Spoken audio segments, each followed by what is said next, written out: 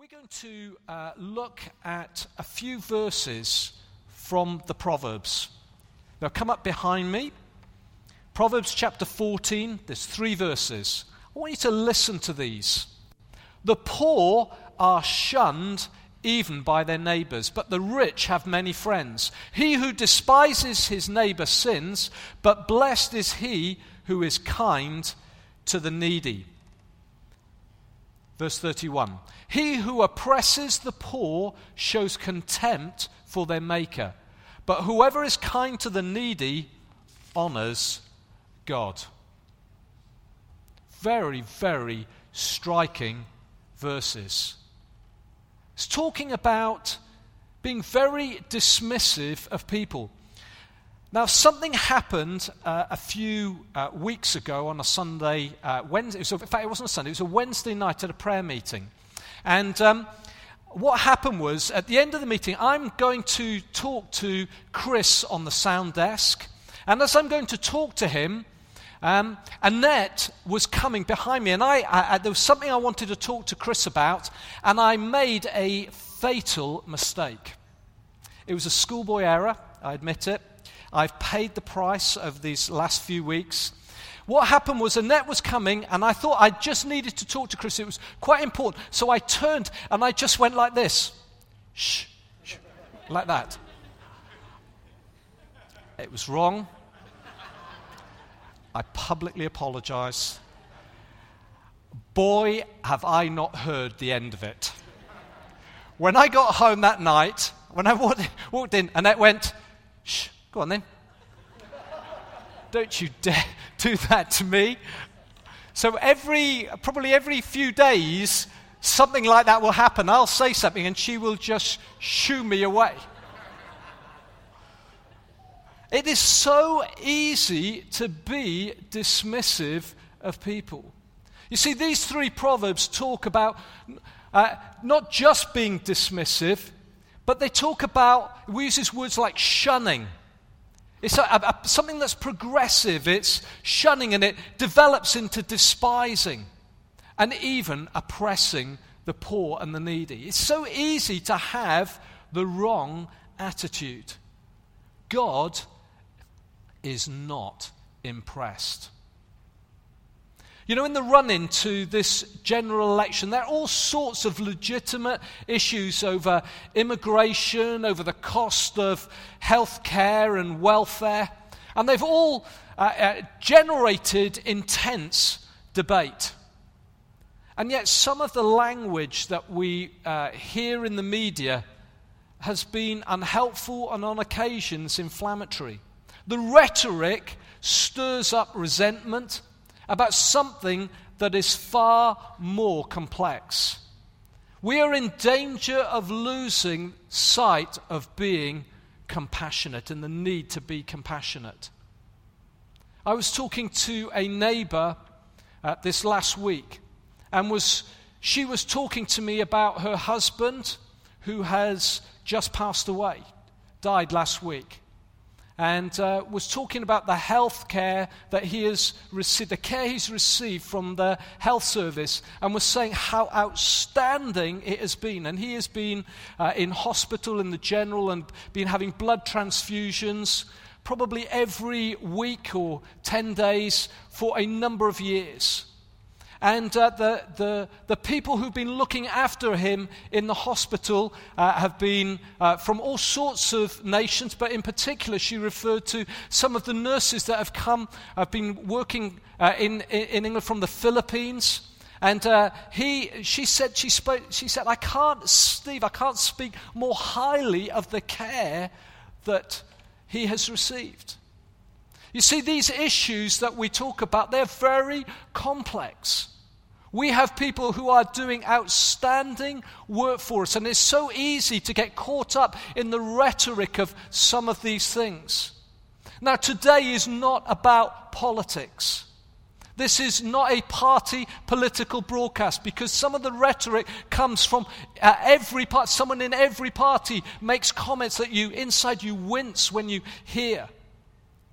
So it's not about politics, but it is about God, a God who is compassionate, and about a God who wants his people to cultivate compassion. And we need to get our foundations right if we're going to do that effectively. You see, this is much more than an encouragement to be kind. In order for us to be compassionate to the poor and needy in the way that God expects, first of all, we need to honor our Maker. We need to honor their Maker. You see, in Proverbs 14, verse 31, the verse seems to draw a direct correlation between how we treat the poor and the needy and what we think about the God who created them. What it says is taking advantage of the poor shows contempt for their Maker. But when we are kind to the needy, we honor God.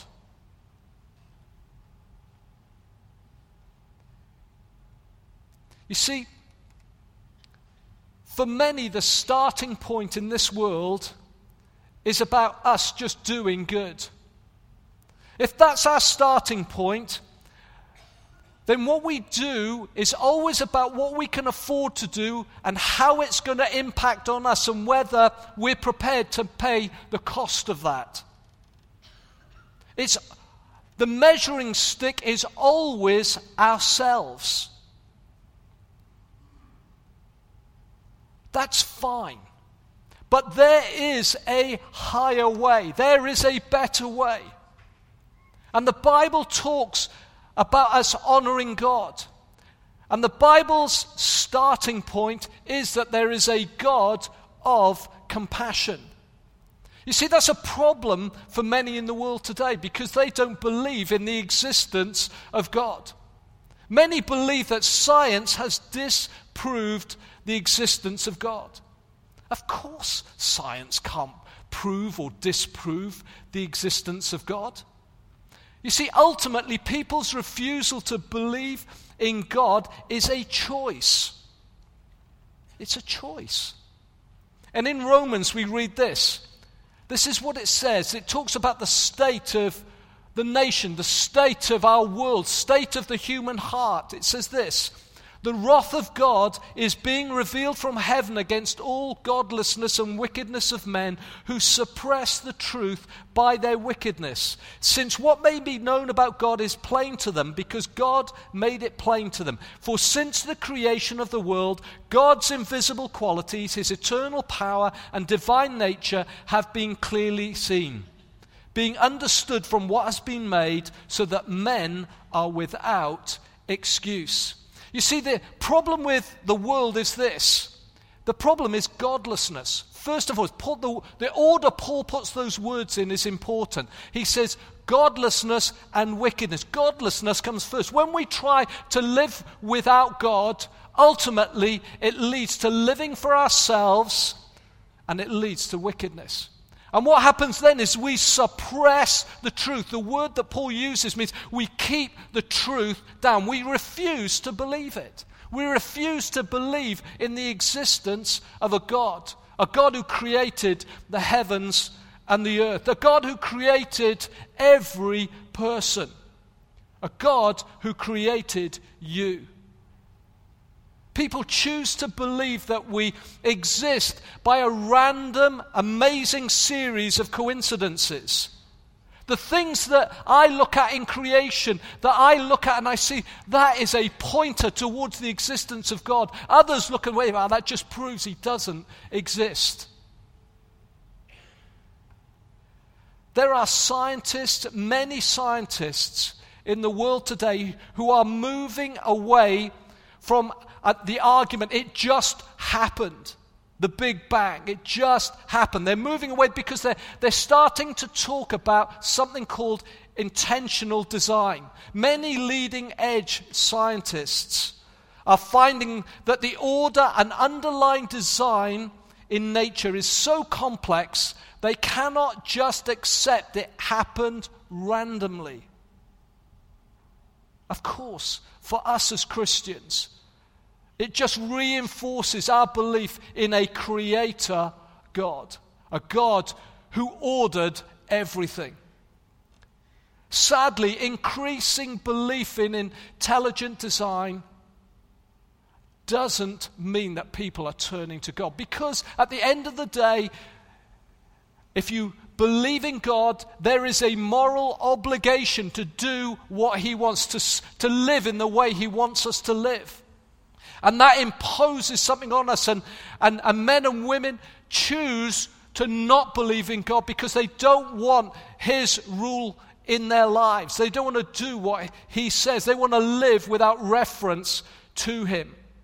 The Bible simply says, the fool in his heart says, there is no God.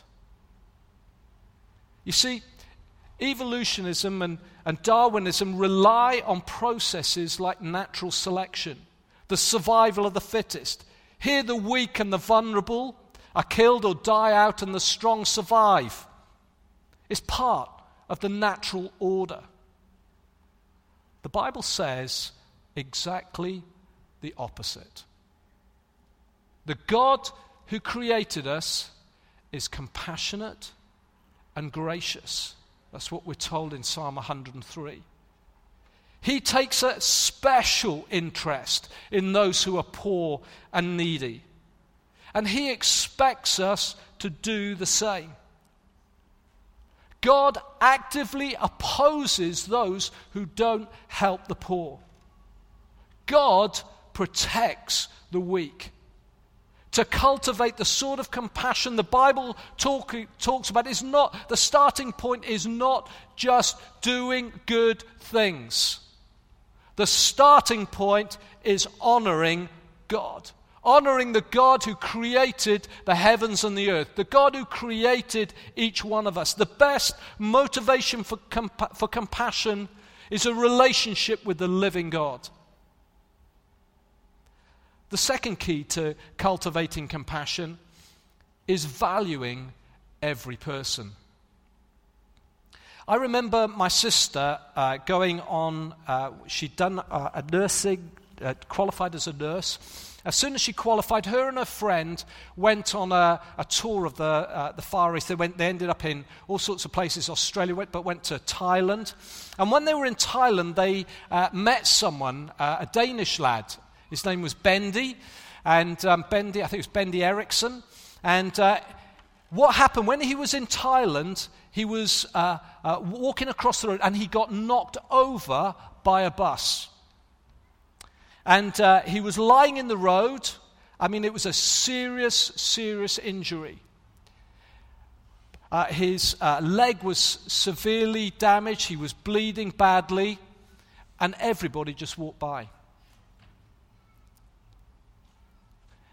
He couldn't get anybody to take him to hospital.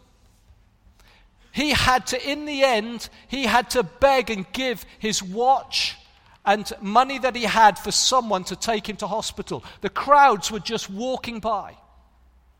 When he got to the hospital, he was told, he was read the last rites. They got a priest in to give him the last rites because they thought he was going to die.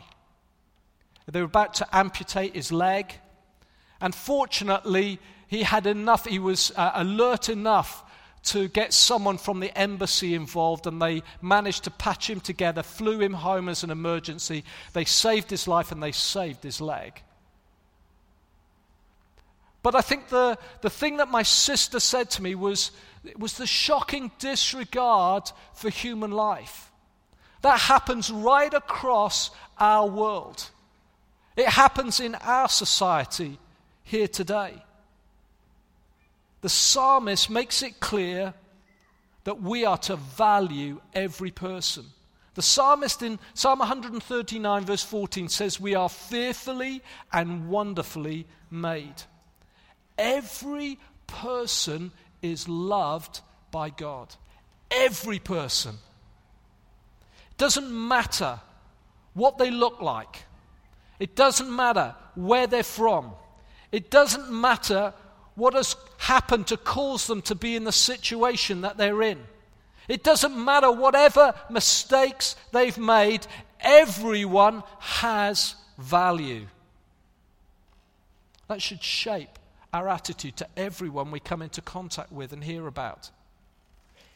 The person selling the big issue is their only means of income. the homeless person, the person suffering with mental disability, the person in a transit camp in Calais, the unborn baby. The list could go on and on.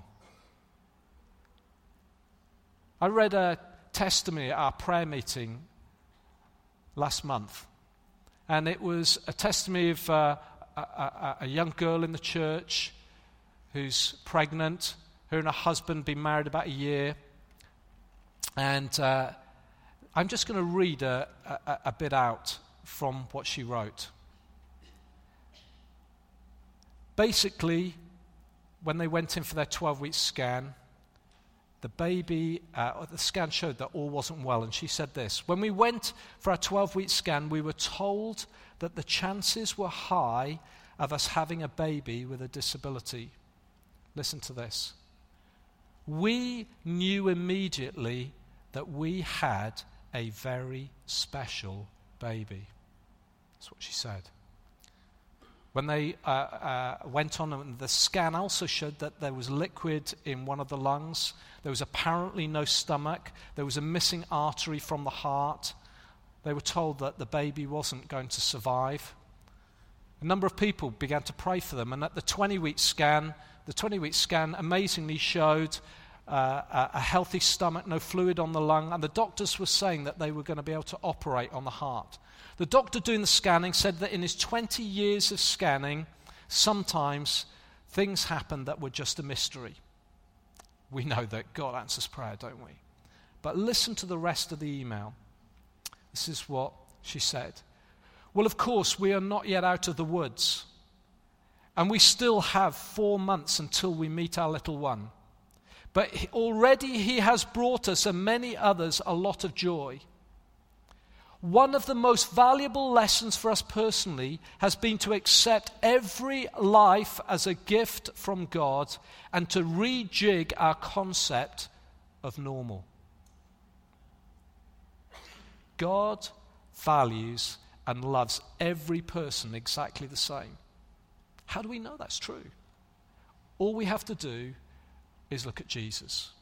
Because the Bible says that Jesus is the image of the invisible God.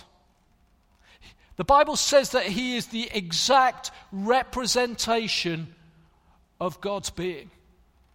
So when we look at Jesus, we see the most perfect photograph of God that has ever been taken. There is no God in heaven who is not like Jesus. And so when we read about Jesus, that should give us fill our hearts with great joy, because Jesus loved people. Jesus valued individuals. Everyone was precious to him. Whatever was going on in their life, he loved prostitutes. He loved lepers. No one would go near them. No one would touch them. Jesus would reach out and he would literally touch a leper. Jesus loved the sick and the dying, the poor and the disadvantaged. Jesus had time for the unscrupulous, people like Zacchaeus. He had time for the criminal when he's dying on a cross in his last breaths. There's a criminal hanging next to him, and Jesus has time for him. He has time for the rich, the religious, men, women, children. All were important to him. Why?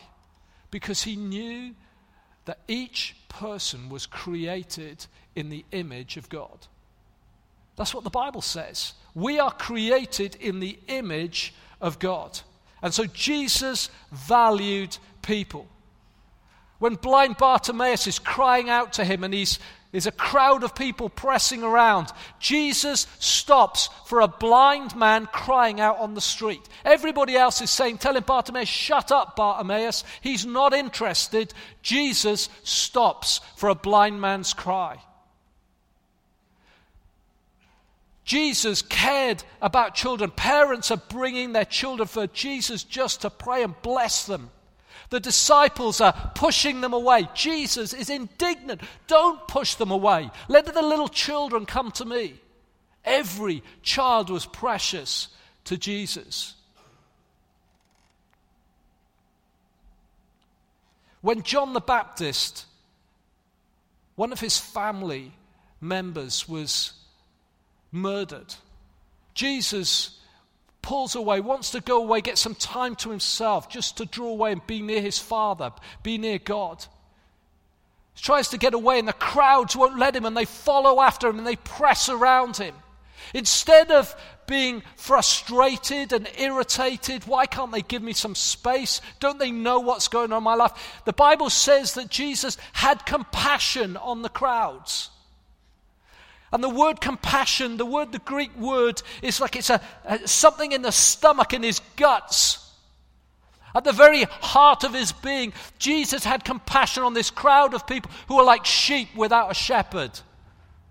That is what God is like about the needy and the poor. It does something in the very heart, the very guts of God. God is moved with compassion.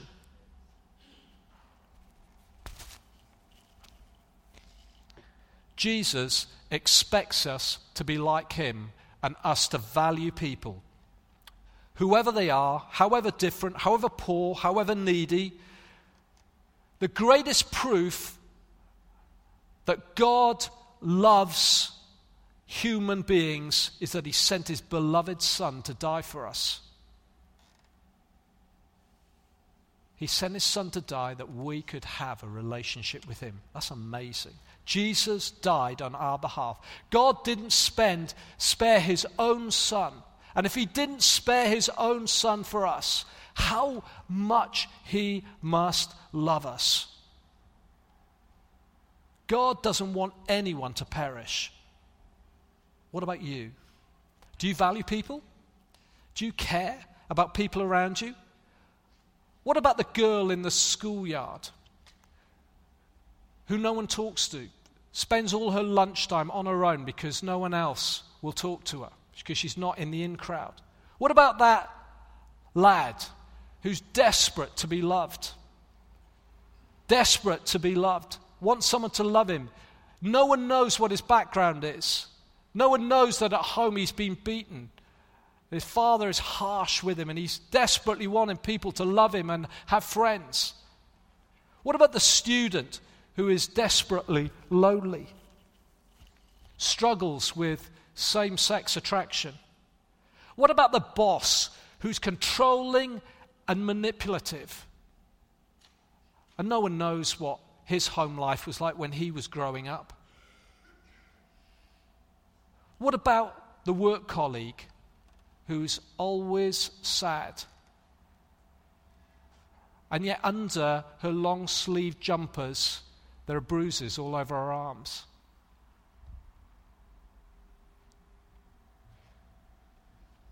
Who knows, who cares about the guy living rough? Everybody just gives a wide berth to. No one knows what caused him to be there, what heartache brings him to that moment living on the streets. See, the truth is none of us know what other people's stories are. And when we start to hear other people's stories, everything changes. But sometimes you're not going to hear people's stories. And so you need to value people. We need to value people because they're created in the image of God, whatever things look like, however difficult that person may be, however awkward they may be in work. We need to love people. Finally, to cultivate compassion, we need to love our neighbor. This week, my neighbor came round to tell me that her husband had died, and it's a couple that we've known for 5 years. And she came with a request, actually. She came to ask if I would do the funeral. Now, I tend not to do that sort of thing. But as she's sitting in our house, as she's weeping, and there's something in me that is moved. I just can't not do it. I can't not do it. How can I refuse? And when I say yes, she said, "Oh, Steve, I'm so glad you're going to do it." I was worried that you wouldn't. I'm so pleased you're going to do it. You see, these proverbs are encouraging us to care for the poor because God cares for them. The needy, the broken, the damaged, lives that are ruined by what happens in life. Poses the big question, who is our neighbor? Well, Jesus answered that question. He told a parable about the Good Samaritan. Many of you will know it. And in it, he's been asked by someone, who's my neighbor? And the punchline of the story is that everybody is your neighbor. Whoever's in need, whatever situation you come into and you see someone in need, that is your neighbor. That is the person that you need to reach out to in the moment. We are called to love our neighbor. How do we do that? Bill Hybels draws a few things out in his book, Making Life Work, and I'm just going to take a couple of those and add a few on. And the first thing that he draws out is this, that we need to open our eyes. In Proverbs 28, verse 27, it says this, he who gives to the poor will lack nothing, but he who closes his eyes to them receives many curses. You see, all too often, it's so easy to close our eyes, to walk away. In the parable of the Good Samaritan, two of the religious people of the day Jesus talks about, they walk on the other side. They literally turn their head away. They see what's going on, but they don't really want to see. And so they look away. Once we open our eyes, we find the poor and the needy and broken all around us. There are those who are physically poor. I remember Annette telling me when she was working as an LSA in a school in Hampshire about children who were coming to school and they'd not had any food, hadn't eaten since the day before because there was no food in the house because their mum either didn't have any money or there were other issues going on. They were coming in to school hungry. This is Britain, 21st century Britain.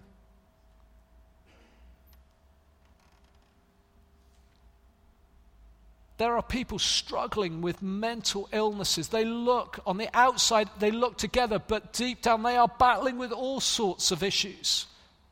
My daughter was telling me she's working voluntary with Mind, the charity Mind, one session a week, and she said two people this last week came up to her, and they just said, you do not know, thank you so much. We've finished our time here, we're moving on, but we want to thank you for just being kind and taking an interest in us. You will not know what that means, you treating us normally and just talking to us.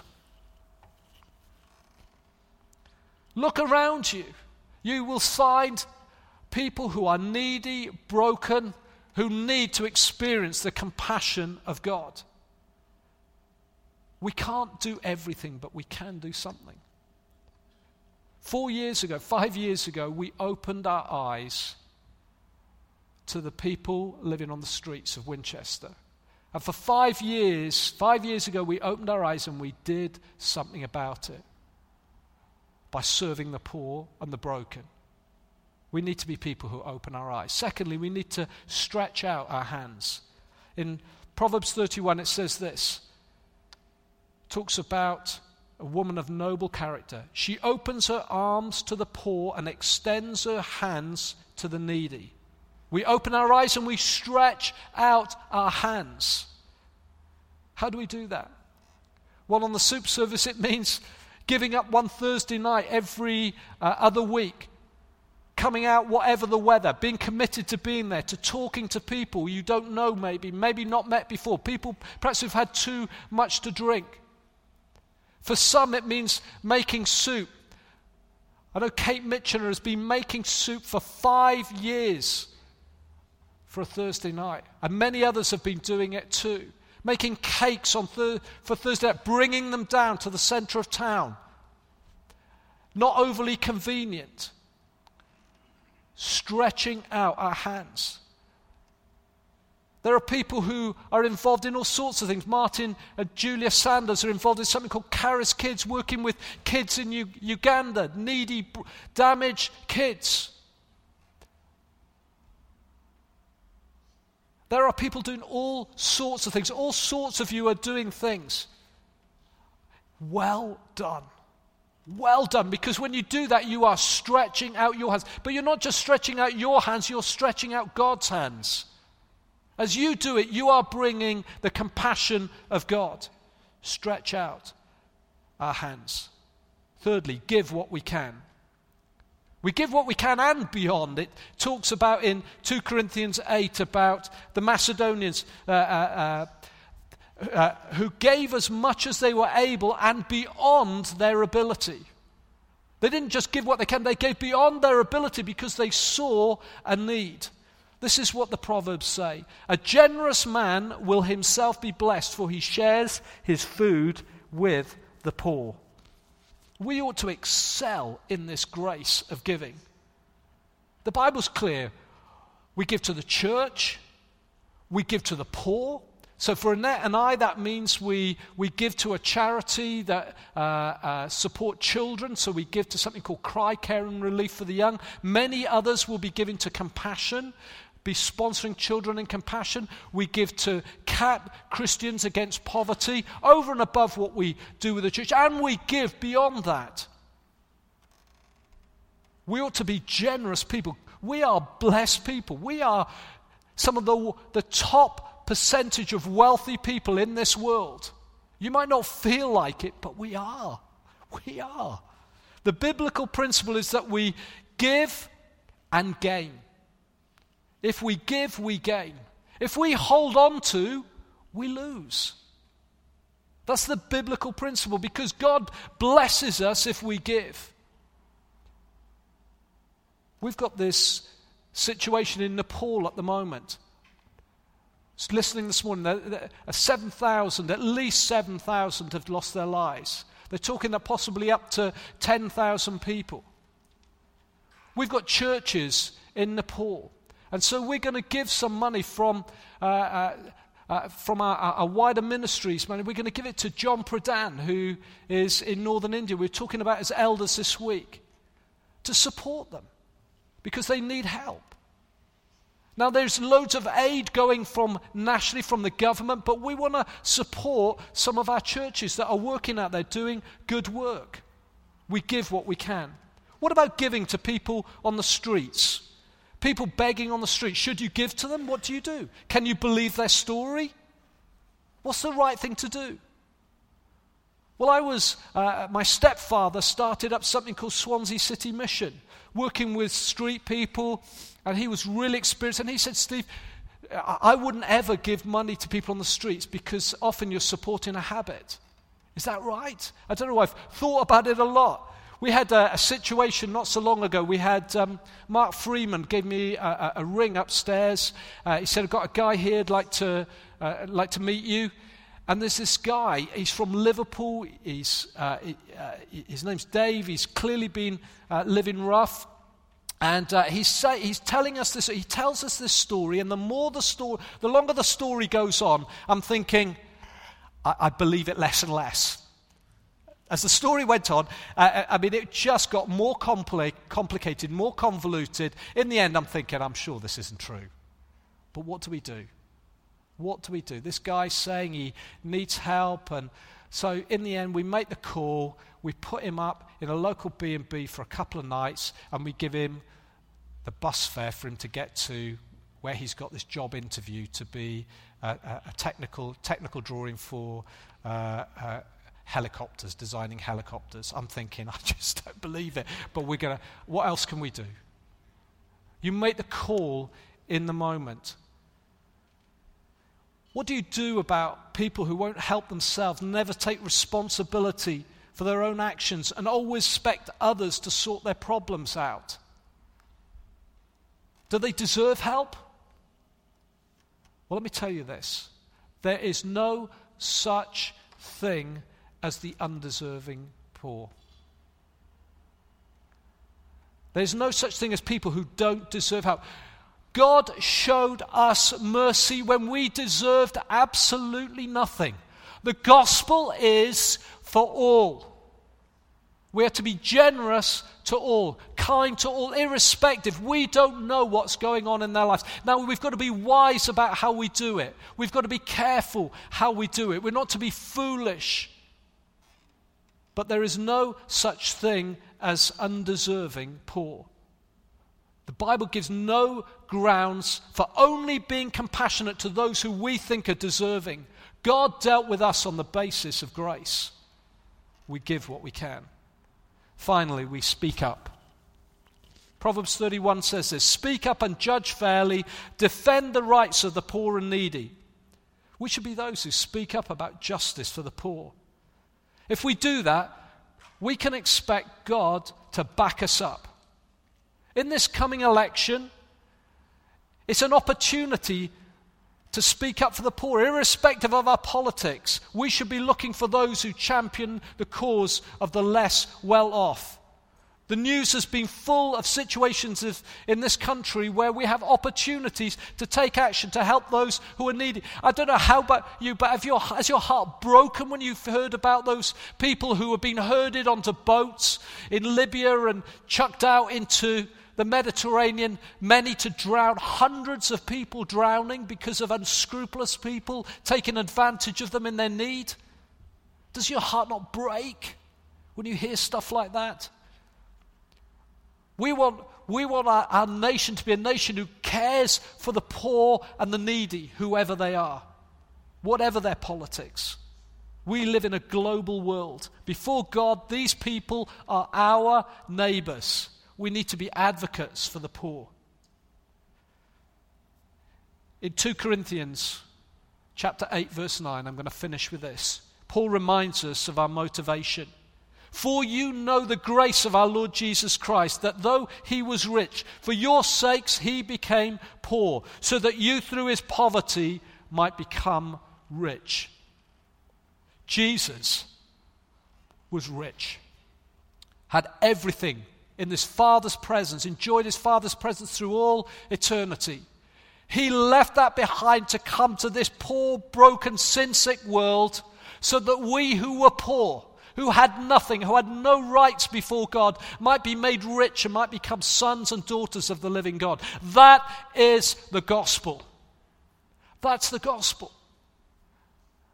And we are people who are to bring good news to the poor. You can become rich through his poverty today if you've never given your life to Christ. It's an opportunity for you today to say, "Jesus, you did that for me. I want to receive this gift of new life." You can do that this morning. Paul's challenge to us over the centuries and across cultural boundaries is to remember the poor. So as a people, let us be committed to honoring God, valuing people, and loving our neighbors. Let's be people who open our eyes to those around us. Let's be those who stretch out our hands. There are all sorts of ways you can do that. There are nursing homes, there are care homes, there are people lonely all around us. You can sign up and get involved with our soup service. Go and sign up on the front desk today. We've got a sign-up sheet where you can get involved in making soup or cake or sign up to be part of one of the teams. Someone will contact you. There are all sorts of ways we can stretch out our hands, but we need to lift up our eyes and say, "God, help me. Give me eyes to see what's going on around me." Maybe it's some broken person in work, some damaged person in work that you need to get alongside. We need to be those who give what we can, and we need to be those who are advocates for the poor. It's the gospel. It's good news. Jesus said, "The Spirit of the Lord is on me to bring good news to the poor." We're his people. God's Spirit is on us to bring good news.